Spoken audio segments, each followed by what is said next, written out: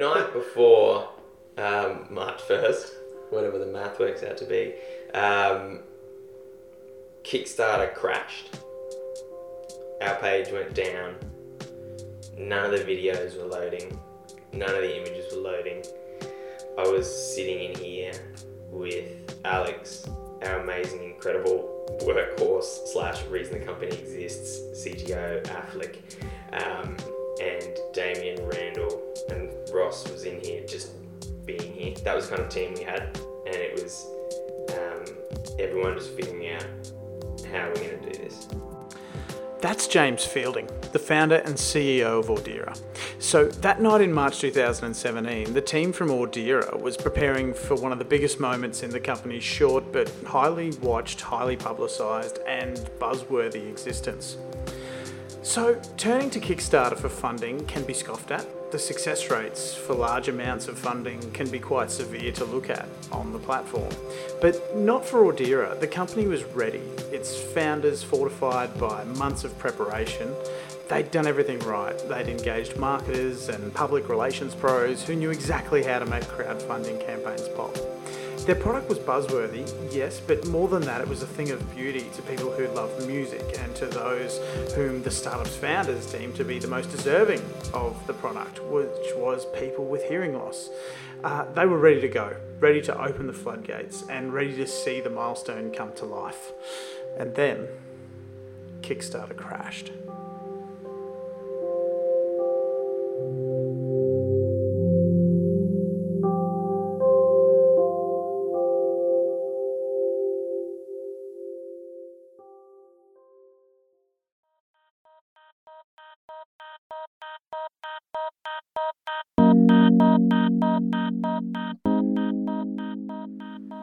Hi, I'm Kurt Sanders. I have this theory, and it may be because I'm a bit of an optimist, but most of our anxieties, our worries, our troubles might just be of our own making. Now, I don't deny people are tested, bruised and defeated in life every day, and I know many face far more obstacles in life than some, but that's not what I'm talking about. Great people running businesses overcome this every day. What makes them different from the rest of us? How do they defeat, ignore, or completely abandon the little voice in their heads, the villain in their lives, telling them not to do it, not to risk it, or to not even start? I'm talking about the devil on your shoulder saying you can't, the heavy feeling in your gut telling you you won't, and your own voice in your head telling you to be afraid. But I have this theory that all these are false, and this is the Unfound Fears podcast.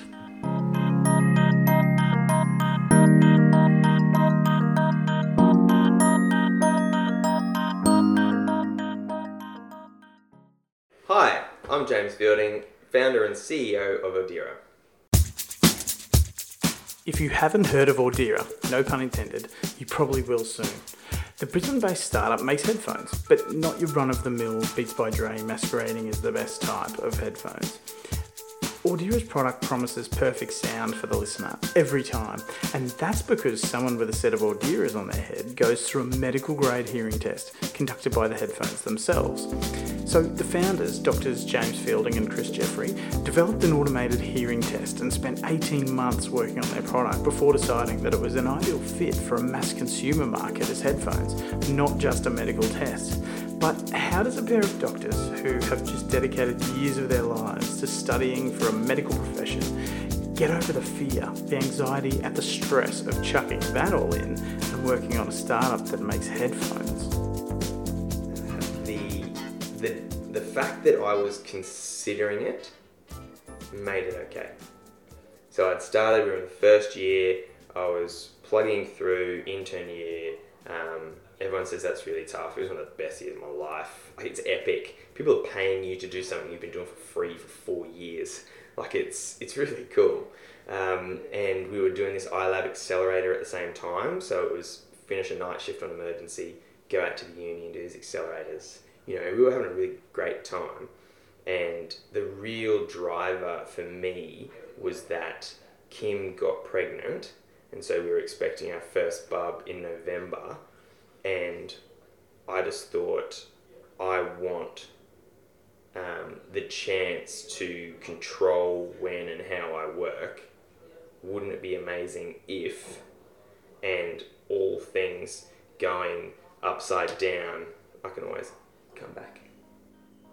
So I think part of it was a confidence that what we were going to do was going to be right, and acceptance from friends and family that, yeah, it's nuts, but go for it. And then talking to the investors, because we raised some seed capital, and saying, if you pay me what the hospital is currently paying me so that I can still continue to support my family, then I'm in. And that decision process probably took 3 or 4 months. Sure.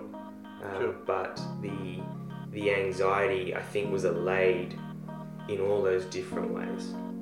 And so it just became, let's do it. And I'm an eternally optimistic person too. So I always just assume things will work out, because they always kind of have.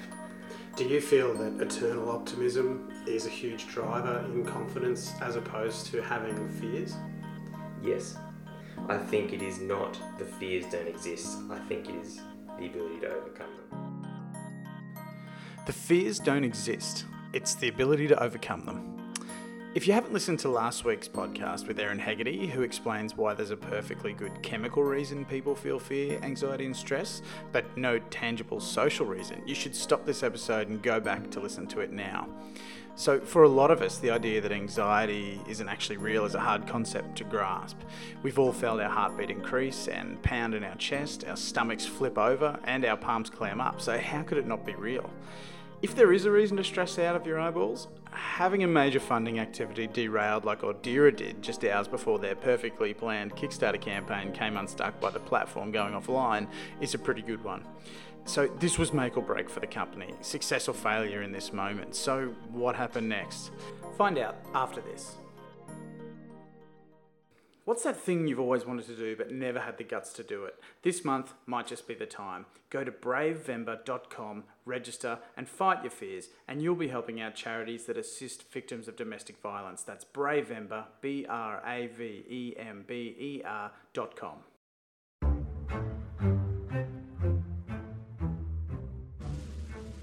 We were here till about 5:30 in the morning, getting it done and rebuilding the whole platform. And we were sending emails to Kickstarter, CEO on the edge, you better fix this, we're going live in 4 hours. And it was lucky that we were up so late that in Brooklyn they were awake. And so, yeah, they're like, all right, we've almost fixed this, we've almost fixed that. So a lot of last minute hustle to get it done, because you're in here figuring out, putting final tweaks on, and all of a sudden, what's wrong with our page? Night before we launch. And so, at about 6, I got to sleep. So I went home, got to sleep, and then Kim woke me up at about 8:30 and said, James, you've sold 30 grand worth of headphones this morning. Like, what do you mean? It's going nuts. I'm like, oh wow. So that was pretty amazing. Like, that was, the gates had opened, the faithful had rushed in, and we had that moment.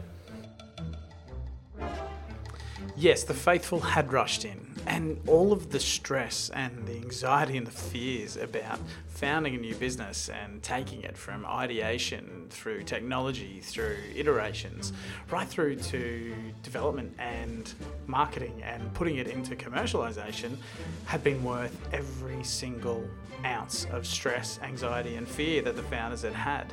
So yes, the faithful had come out and bought a whole stack of Audira headphones in the first few hours, but that's not where it stops. And so then, I threw out some stuff onto LinkedIn and onto Facebook and those things saying, wow, what a way to start the day.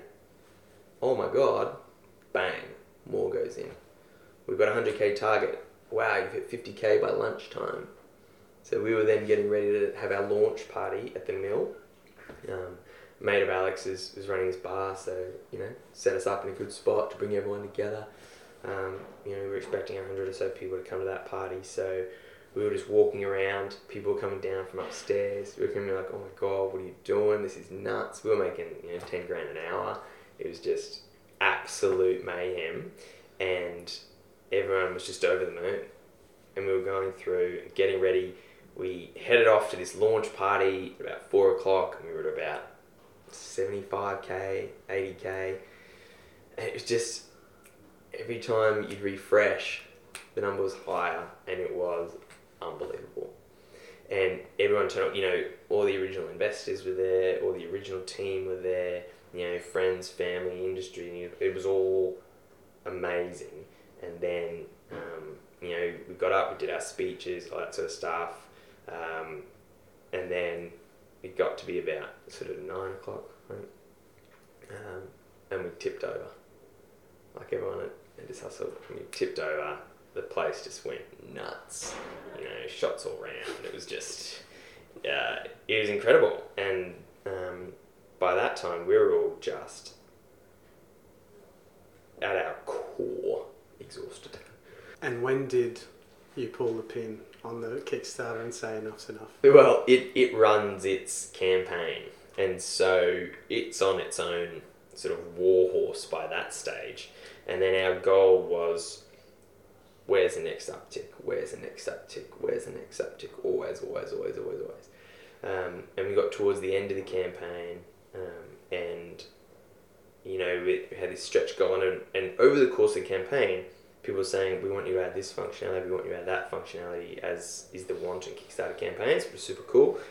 And so I said, yep, we can do that. And I'd come in saying no stretch goals, which is where you set a new target, and if you hit that target, you will then, you know, add that feature to what you deliver to people. And I said, no stretch goals. We have this. We're going to deliver it. This is what's happening. I don't care. This is what it is. So then we had a stretch goal of...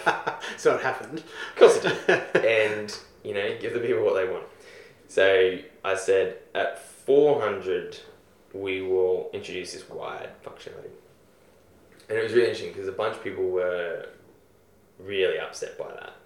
And that was one of these interesting tipping points in terms of, if you give it to the people will give it back, you know? And so by that stage, we had 1,500 people or something that had bought the headphones. And then there's always 4 or 5 of them that are going to be active on the channels.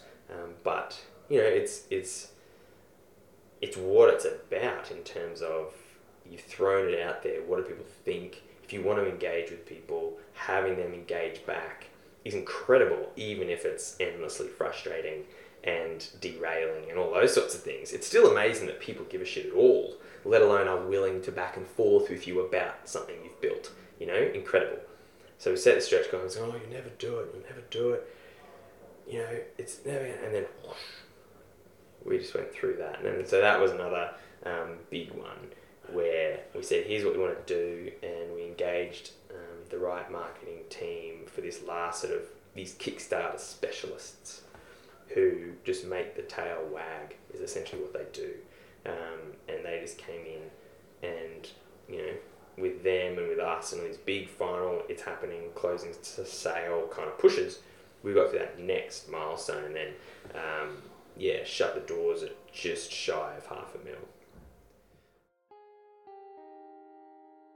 Would you say that looking from piano lessons from age 12 and being a musical prodigy of some type and medical school, and the fact that you were so prodigal in business, in a business sense, like you were hungry to satiate the business side of things, and then getting to this thing that raises $500,000 from the people who are the most important part of any business, would you say that the anxiety and fears and joys and happinesses that you found through that whole thing, would you say that your belief in just doing it and just breaking past fear barriers and breaking past anxiety has been worth every second? Without a shadow of a doubt. Every single day. And look what I get to do for a living. You know, this is pretty incredible. It's hard work and it's sleepless nights, and it's all that every now and again. But, you know, we get to run around making music better for people. So absolutely, without a shadow of a doubt, pushing through has been worth it. And, you know, talking about the people, the hardest thing that we've had to do is announce a change to the shipping dates and all those sorts of things that you never want to do as a Kickstarter, and all those sorts of things. And so there's always that. Like, you're building up to it, alright? Izzy, grab the camera. We gotta do the shoot. You know, we gotta tell people this is happening. And then you just go, you know what? The reason it's happening is worth it. The reason we're doing it is worth it. What we're bringing you is incredibly valuable. Here's what's happening. And you get over the what if people yell at me thing, because at the end of the day, you know, they yell at you and then they think what you've done is amazing because you brought them something valuable, so cop it on the chin. But yeah, those have been the biggest moments in terms of overcoming those thoughts and those fears of, you know, the repercussions. Like, what if the Kickstarter didn't work? What if day one kicked off and we made 20 grand and no one cared, and day two we got no traction and all of a sudden it's a giant flop and game over? But what if not? What if not? Too often we fail to ask ourselves that question. We're so happy to ask, what if I fail? But what we need to do is start asking, what is the best thing that could happen to me if I shun fear and take a risk that could change my life and the lives of others for the better? Funnily enough, for James and the Audira crew, their anxiety and fears are about the customer. What if we have to delay shipment again? What if we don't deliver on time? It's never about getting a business off the ground in the first place. But what better driver than to bring an incredible audio experience to those who love music and those who have never heard music like it was meant to be heard before? That is joy, that is happiness, and that is fulfilling. But more than anything, it's all because of their unfound fears. Hey, if you like what you've heard, why not head over to iTunes, subscribe and leave us a review. Or you can get us in your inbox every week along with some bonus interview content. You can subscribe at thecontentdivision.com.au/subscribe. And hey, we're a community here, so if you want to talk about your fears or share your story, email me at kurt@thecontentdivision.com.au. I will answer every one of them. Unfound Fears is part of the Content Division podcast network. Our amazing music is by Lee Rosevere on Happy Puppy Records, with additional music from bensound.com. Additional production by Brittany Dreghorn and Mark Bozzoni. We'll see you next week.